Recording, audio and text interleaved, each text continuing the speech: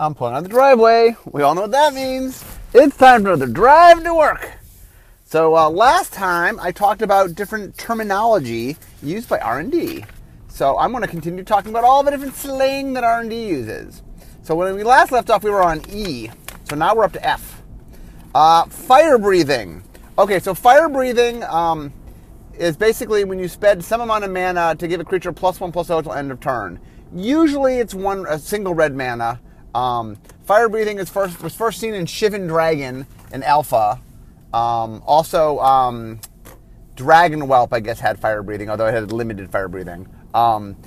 People ask us all the time why we don't actually keyword fire breathing, and the answer is it's a little bit awkward. It's a little weird to have an activated ability that has a name, and usually it's the flavor seems to come through for people. So, fire breathing traditionally is done in red.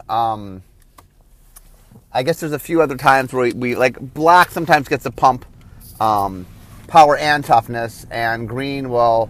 I talked about the root wall ability last time, which is pumping power and toughness. But red usually is the one that pumps power. I mean, I think black and white have both done it, and blue sometimes does the +1, -1. So, but anyway, usually traditionally fire breathing is just +1/+0. Okay, next, flicker. So flicker, actually there's two different words. Sometimes it's called flickering, sometimes it's called blinking.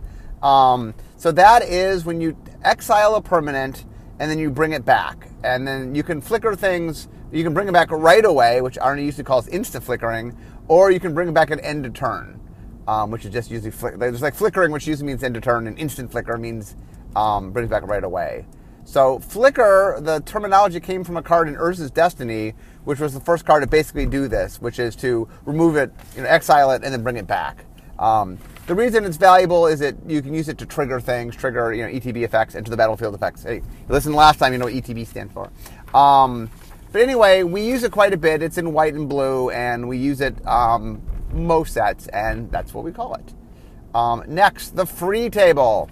Okay, so this tradition started in the old building in the kitchen by R&D, which was there was a counter where it was dubbed the free table, and the idea was anytime you wanted, if you wanted, you could leave something on the free table, and then people could come and take it. It is possible the free table started in the old building. I know for sure the old building had it. But anyway, the idea was you could leave whatever you wanted, and then people are free to take it. And the free table has been home to all sorts of weird things. Like, what happens basically is people go, oh, I have stuff, I don't need it. Hey, I'll just bring it to the free table. So I've seen, like, bar stools. I've seen record collections. I've seen all sorts of stuff. And the idea is, if you take things from the free table, it encourages you to bring things to the free table. So I have done my share of both leaving things at the free table and getting things from the free table. When we moved to the new building, all the kitchens ended up sort of making a free table. So there now are a free table in every kitchen. Once upon a time, I think there was a singular kitchen in the old one. I have to take it back. There's probably a kitchen per building. We had a bunch of buildings. But anyway, the free table used to be just be an R&D thing. It's now spread to the whole company. So there's the kitchen on the 2nd, 3rd, and 4th floor. So each kitchen has its own free table. Okay, next. French vanilla. Okay, so last time I talked about vanilla. So what a vanilla creature is a creature that has no rules text. It can have flavor text or reminder text, but it has no rules text. Okay, so French vanilla was a terminology that I came up with to describe a creature that has, the only rules text it has is creature keywords. So the idea is a creature with first strike, but nothing else, that's a French vanilla. A creature with haste, nothing else, that's French vanilla. But a creature, if you have more than one keyword, you're still French vanilla. So a creature that has flying and lifelink, French vanilla. If the creature keywords are block mechanics, we still refer to it as a French vanilla. So where does this terminology come from?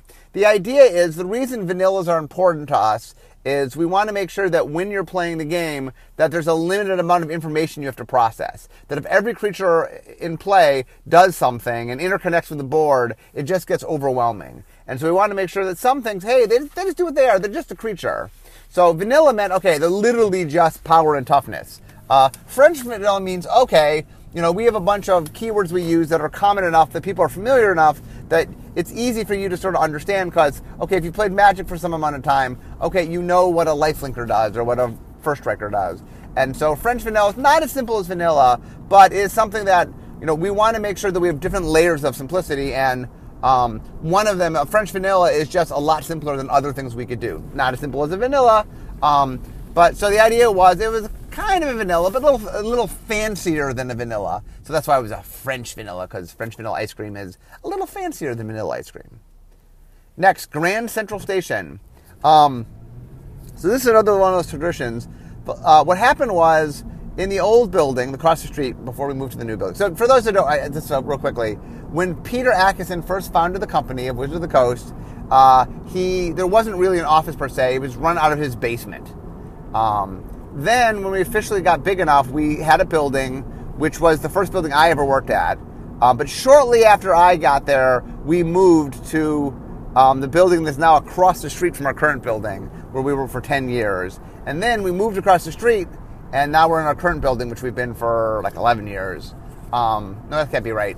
Less than that. So, because I've only been here 21 years. So maybe we've been here no. I guess I was in the first building for like a month, and then 10 years and 11 years. I guess that makes about sense. So, anyway,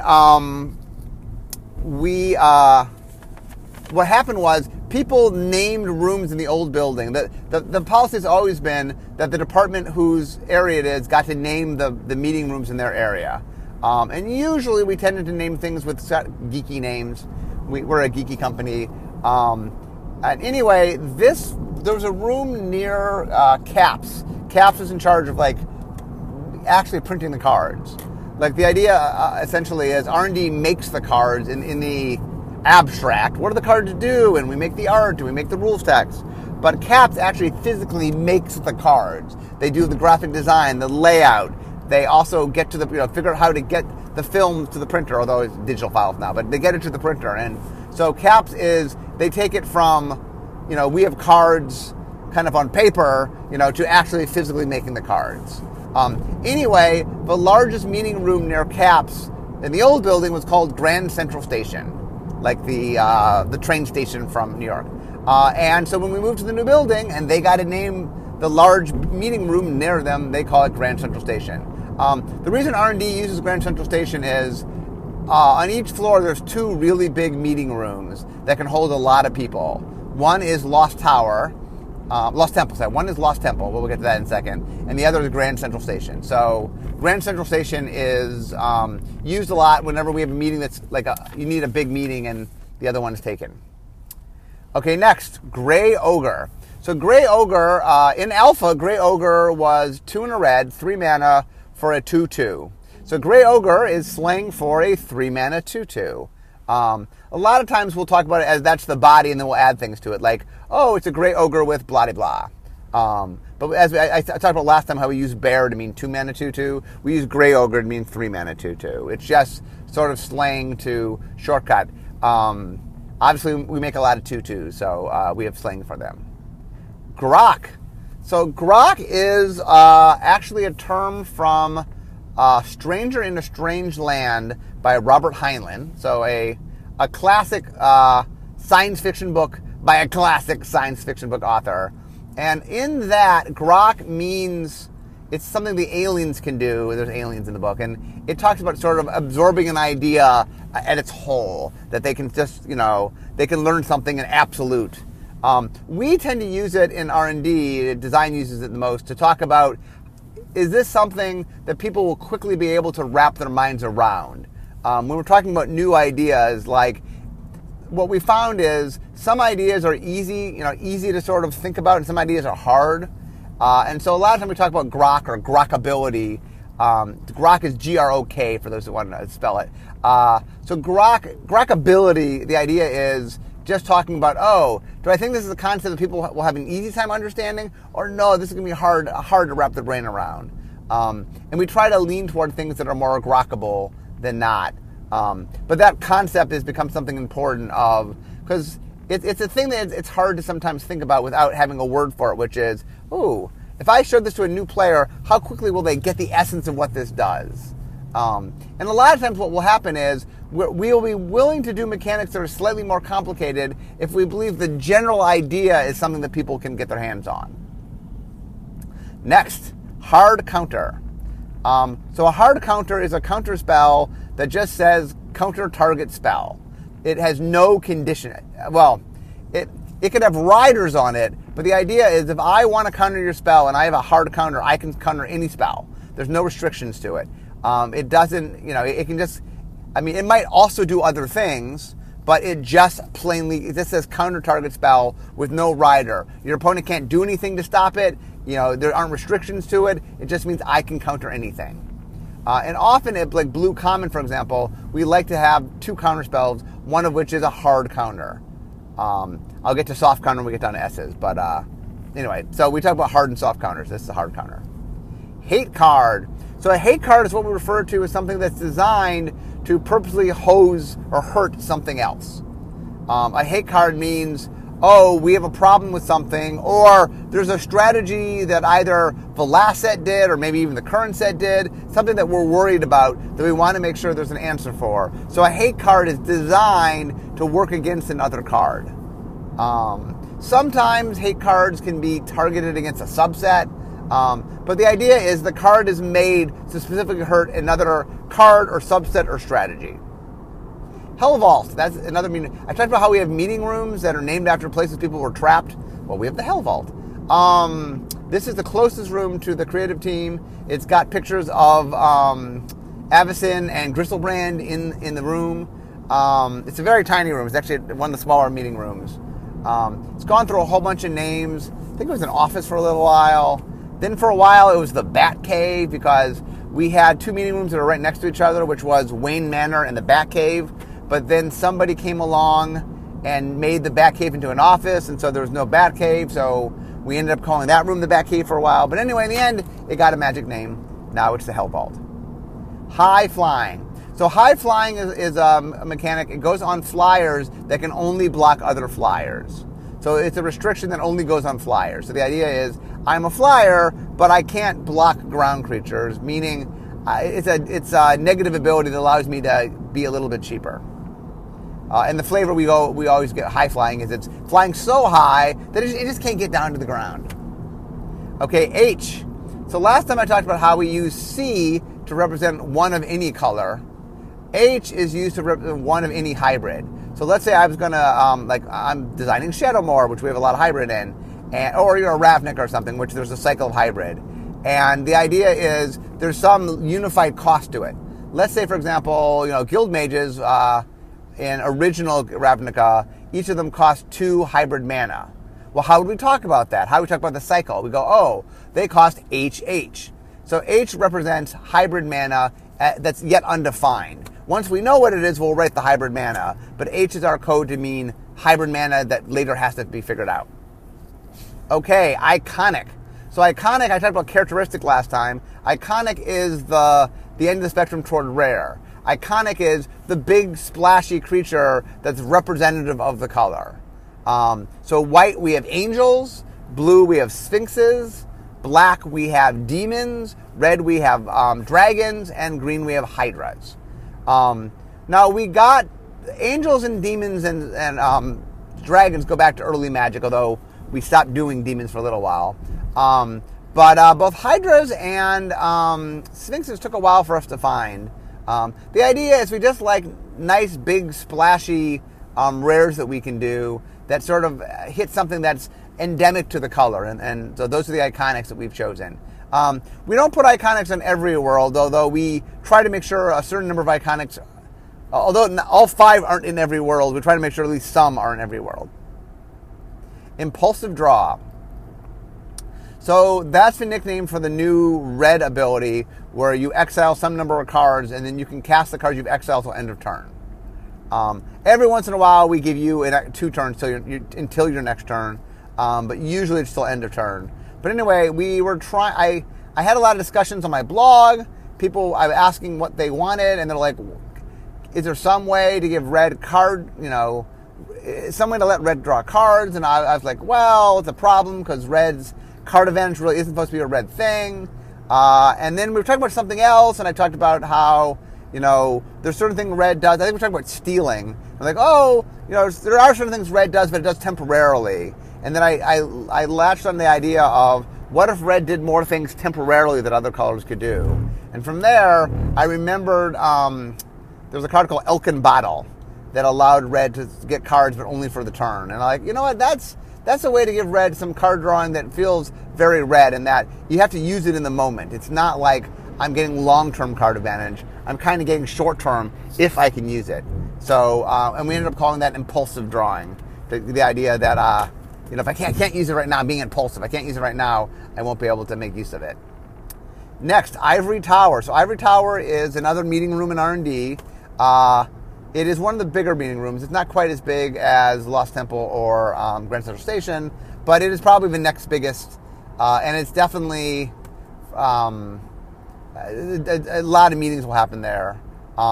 It also is a room that gets used a lot when they do world pushes, where the artists come in to build worlds. So a lot of times it's off limits because of that. It also is the coldest meeting room. I don't know why. We always joke that the Ivory Tower is, it's cold in the Ivory Tower. But it actually literally is cold in the Ivory Tower. Next, lenticular. So lenticular is a term that I made to represent a concept that I was trying to understand, which is one of the challenges is making things that both are simple enough for newer players to learn, but complex enough for older players to enjoy. And the question is, how do you mix those things? So lenticular is an idea that says, what if you can hide the complexity? So lenticular cards, have you ever seen the cards where there's like kind of ridges on them? And if you hold it one way, you see one picture. And if you hold it a slightly different way, you see another picture. Those are lenticular cards. So the idea behind in design is, can you make something that appears simpler to a beginner player, but there's more depth to it for the advanced player? That the card hides its depth. That it does something so the beginning player understands what it does, and they think they know what they're doing with it, but there's layers that the more advanced player can come to understand. That's lenticular. Linear, the fancy word I'm getting here. Linear,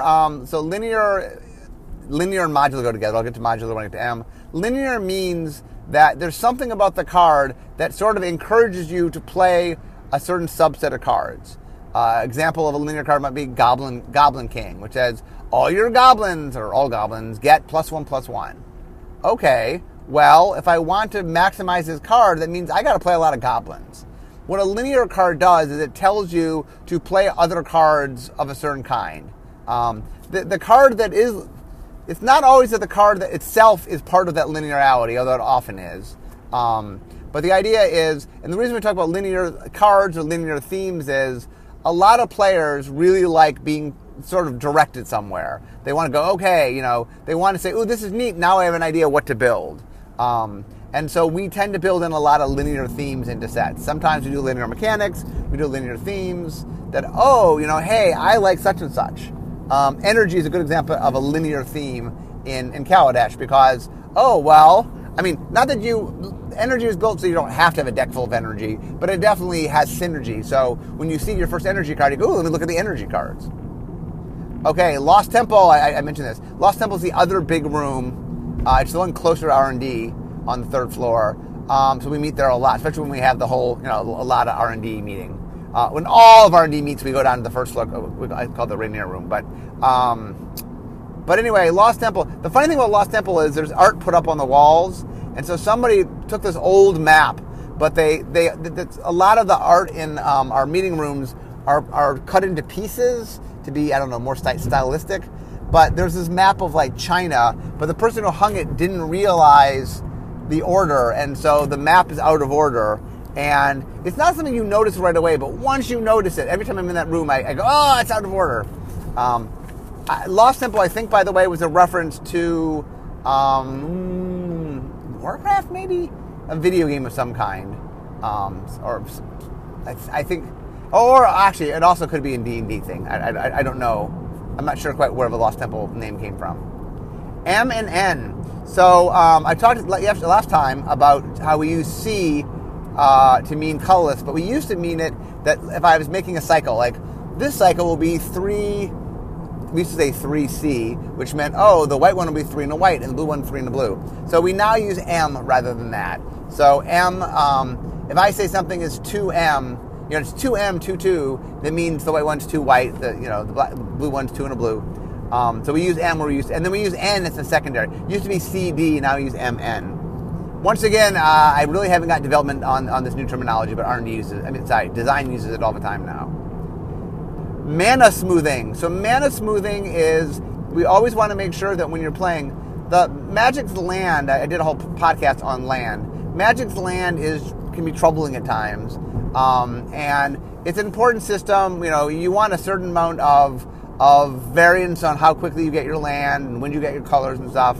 But we want to make sure that we make some tools for the advanced player to aid them to help with their land. A mana smoothing mechanic usually means it either helps you draw extra cards to get to the land, or it allows you to do something with extra mana late in the game, allowing you to play more land in your deck to guarantee that you get the land you need. Most sets we try to make sure it has a mana smoothing mechanic. Meditation Realm. So Meditation Realm is a meeting room on the 4th floor. It's pretty big. It's probably the biggest meeting room on the 4th floor other than the bridge. And it used to be called The Matrix. But we went through this kick. We're on this thing right now where we're trying to rename a lot of our meeting rooms to be wizard-centric IP stuff. So it went from The Matrix to the Meditation Realm. Like Bolas's Meditation Realm. And on one wall, there's a giant mural of Bolas's Meditation Realm. So the funny thing is, as we're changing over, I'm trying to learn the new names, and sometimes I'll get invited to somewhere. I'm like, what's that? And like, like Meditation Realm. It's Matrix. So Mel. So Mel, which originally was Melvin, but now it's been shortened to Mel to make it unisex, or is unisex the right word? To make it for both genders. Mel is aesthetic profile.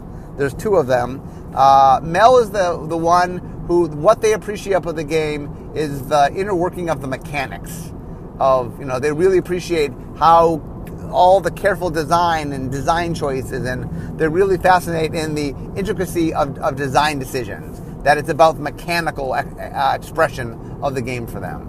And they really, they love the color pie and the rules and templating can love any aspect of this. That they get really into something that's dives deep into sort of something that structurally defines how things work. Next, mill. So mill is a slang. I use it in my podcast all the time. It means to take the top card or top cards of a player's library and put them into their graveyard. So if I mill you for 2, I take the top 2 cards, or I have you take the top 2 cards of your library, put them in your graveyard. The term comes from millstone, which was the first card in antiquity. It's the first card to ever do this ability. It's a popular thing. Most sets now we have some mill abilities. Blue does the primary, black does the secondary. Artifacts will do it also. Most sets have some milling in it. Some sets have milling as a theme. Sometimes you actually in limited can mill out your opponent. We do that on a regular basis. Anyway, people always ask, why don't we keyword this ability? And the answer I give is we don't really use it enough. The other problem is we've actually explored with keywording it. It is very hard to get a word that flavorfully conveys that you are taking cards from your library and putting them in your graveyard that doesn't also convey you're discarding a card from your hand. Like we've tried stuff like forget. Like target player forgets 2 cards. Oh, well, do I discard 2 cards or do I take 2 cards from my library and put them into my... So anyway, a combination of... the other big thing about it is I think we do use it enough. It's the kind of thing we found the perfect word, and maybe we'd keyword it because we use it a decent amount. But I don't know. We've never found the word, so one day maybe. Next is Mishra's Workshop. So Mishra's Workshop is a tiny meeting room. So the idea is the meeting rooms have a scale. Like some meeting rooms can hold maybe 30 people. Some can hold like 4. So Mishra's Workshop I think holds 4, although occasionally we pull in the 5th chair for a design meeting. I've had a lot of design meetings in Mishra's Workshop. For a long time it actually had a Mishra's Workshop up on the wall, but then it became like an office for somebody for like a month, and they took it down, and then that person ended up leaving, so they went back to being a meeting room. But we no longer have the Mises Workshop on the wall. Next, modular. So modular is connected to linear. What modular says is, linear talks about how it dictates a certain subset of cards. Modular doesn't do that. A modular card just does its thing. It doesn't really encourage you to do anything else. So like a modular card might be naturalize. I might want to destroy artifacts or enchantment. Does that tell me anything else about my deck? Not really.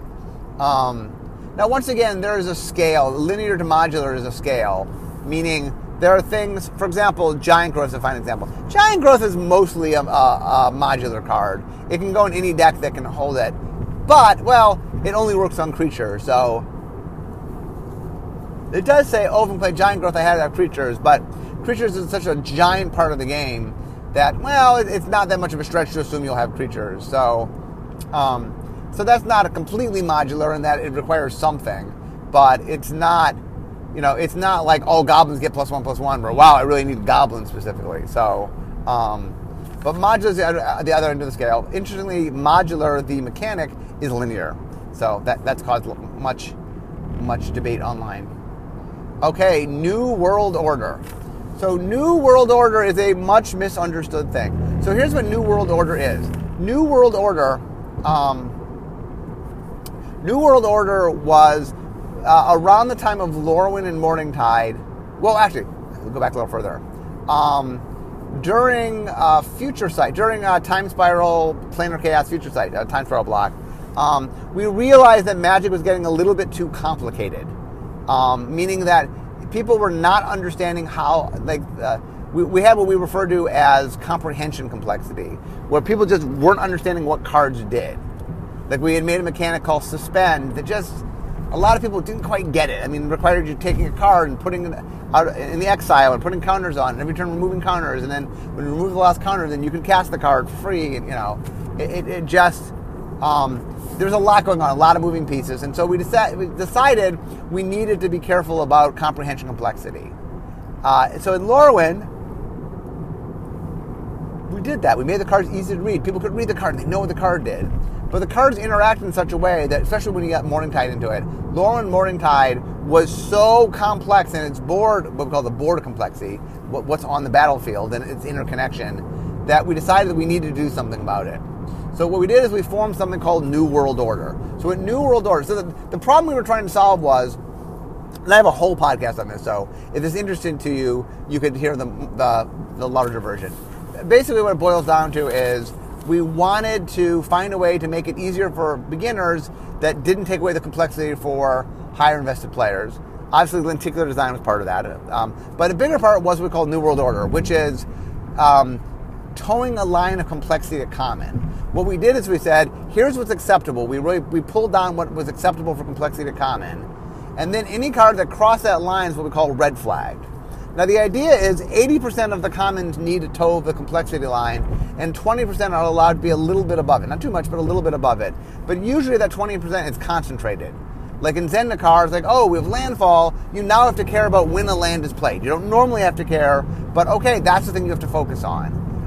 In Kaladesh, okay, energy is a resource you don't normally have to do. Okay, but that's where we're going to put our focus is on energy. You have to track energy. And so New World Order is about complexity at common. It's about towing the line. Now, it has some ramifications beyond common. Uncommon gets a little bit more complicated because it's kind of carrying some of the weight common carried once upon a time. But that is what New World Order is talking about. I think what happens is people R&D has done a lot of things over time. People assume some of the other switches we made over time. They have wanted to use New World Order to mean all the changes R&D has made for whatever X amount of time they want to cover. It's not how we use the terminology, and it's not what it means when I talk about New World Order. But sometimes people will use it and like, oh, I don't like how New World Order did blah, blah. I'm like, well, that's not what New World Order is. But it does get used sometimes. It's used as slang sometimes outside of R&D to be much broader and much larger. It's problematic because that's not how R&D uses it. So when people talk about it, I tend to correct them on my blog only because I don't want people using R&D slang means something different than R&D means only because it just creates confusion when I actually talk about New World Order and you think I'm talking about something else, and then there's confusion about what I'm saying. Okay, so our last word of the day, because I'm not too far from Rachel's school, is going to be parasitic. So this, by the way, is what inspired his entire column. There's been a lot of debate online about what parasitic means, and so I want to put that to rest. So parasitic's another thing where the actual the R&D meaning is a little bit narrower than I think people understand. So here's what parasitic means. I talked earlier, last podcast, about a phrase called backward compatible. So what backward compatible talks about is how much something, if we put something in a set, how easy is it to put it in your old deck and have it work? You know, are there things that predate the mechanic that the mechanic works with, or not just the mechanic that the card works with? So the idea is, I'll use Champs of Kamigawa because it was a good example of a pretty parasitic set. So, for example, we had Splice into Arcane. So it said, I'm a Splice card, and you can splice me onto any Arcane card. The problem was, that was a spell subtype that went on instants and sorceries. There didn't exist. Arcane only existed in Champions of Kamigawa block. So the idea was, it was hard for me to take my Splice into Arcane cards and just throw them in the deck, because really to maximize them, I need Arcane spells, which didn't exist before this. Similarly, like one of the creature types was Samurai, but we never made Samurai before. So there were a bunch of cards that rewarded you for playing Samurai. Oh, but the only Samurai I could get were in this deck. So what parasitic means is it's something that's self-referential. So the term comes from the idea of I'm a parasite. I live off my host. So a parasitic mechanic or a parasitic card lives off the host, which is the set it's in. That if you want to play with that thing, you need to play with that set. That's where you need to get things. Parasitic is problematic in that it just, if I have my deck and I buy the new set and I want to just mix some cards in with my deck, it's hard to mix in parasitic cards. Now, there's a couple caveats about parasiticism. One is that a parasitic thing stops becoming parasitic if we keep doing it. Example, Slivers in Tempest. So Slivers were creatures that say all Slivers get blah. And the new version of Slivers say all your Slivers get blah. So the idea was we make Slivers, well, Slivers really want you to play other Slivers. If my Slivers enhance my, all Slivers gain flying. Well, I kind of want other Slivers because that's what makes this Sliver work. So we made it. And it was popular, so we then, years later in Onslaught, brought it back and made more Slivers. And then in Time Spiral, made more Slivers. And then in one of the core sets, made more Slivers. Well, now when we make Slivers, it's not parasitic. There's years and years of Slivers that already exist. If I make some new Slivers, well, you might have a Sliver deck you want to play. So the more we do a parasitic thing, the less parasitic it gets. Now note,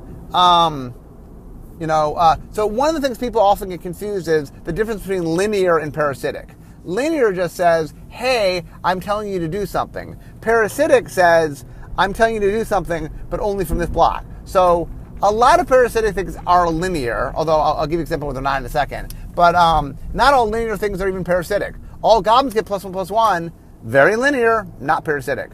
Let's say we made a Viking set. All Vikings get +1, very parasitic and very linear. Okay, now, here's how you can get something that is parasitic but not linear. Let's say, for example, we make cards to deal with the environment. Let's say, for example, I'll just use Vikings. Let's say we have Vikings and Vikings are all problematic. Oh my God, Vikings are so strong, or we're worried about Vikings. Let's say we made a card that's like, destroy all Vikings. Well, that card is parasitic. That card has no role outside a set that cares about this. But it's not linear because it doesn't say to you to do anything. It's a sideboard card that you might bring in if the environment is, the Viking environment is dominating. Oh, maybe you need an anti-Viking card. So it's parasitic. It only matters if the metagame cares about the current set. But it's not linear. It doesn't beget you to play anything. So you can be parasitic without being linear.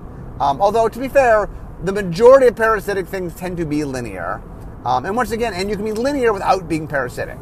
So why do we do parasitic things? A couple answers. One is they're fun. Like Slivers were fun. I don't want to not do parasitic things because, I don't want to not do fun things because they're limiting. We have to be careful how parasitic we are, meaning if you do one parasitic thing, that kind of says, okay, the other thing shouldn't be parasitic.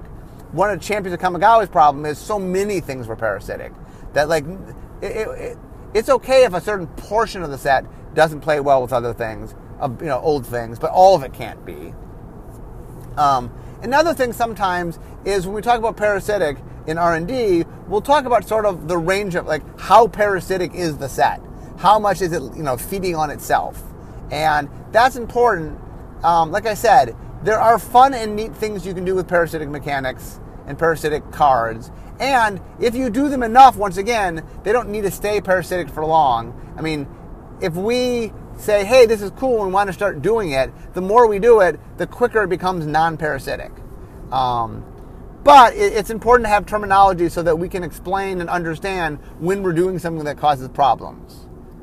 In fact, like I said, I'm almost a racial school, but the reason that a lot of this terminology that we're talking about today, linear, modular, parasitic, lenticular, vanilla, French vanilla, these are all terminologies that I came up with.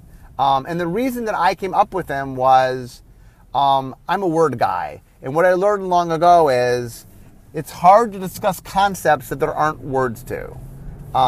If you study, any sort of minority or any sort of, gender relations, like a lot of issues with language is sometimes there are concepts that are hard to understand because there aren't words to understand them. And so I spent a lot of time building a vocabulary for R&D. Not all the vocabulary is mine, but I've been the most, because I not only write about and not only talk about it and use it, I also then write about it so that I build a vocabulary not just within R&D, but within the Magic playing public. And in fact, some of our terminology has spread to game design. If you look up some of the terminology I talk about, you will see people discuss it not just in the context of Magic, but in the context of game design, which I'm very proud of being able to actually enter vocabulary that helps not just Magic, but games as a whole. So I'm very proud of that. But anyway, hopefully that explains parasitic. I know a lot of times it gets used to mean a lot of other things, but the actual specific mean talks about how much it makes you play within itself. So hopefully that ends some of the parasitic debates going online. Anyway, I'm not quite done, obviously. I'm only up to pee. So next podcast, I will hopefully finish. But I'm now at Rachel's school. So we all know what that means. It means at the end of my drive to work. So instead of talking magic, it's time for me to be making magic. So I'll see you guys next time for more R&D vocabulary.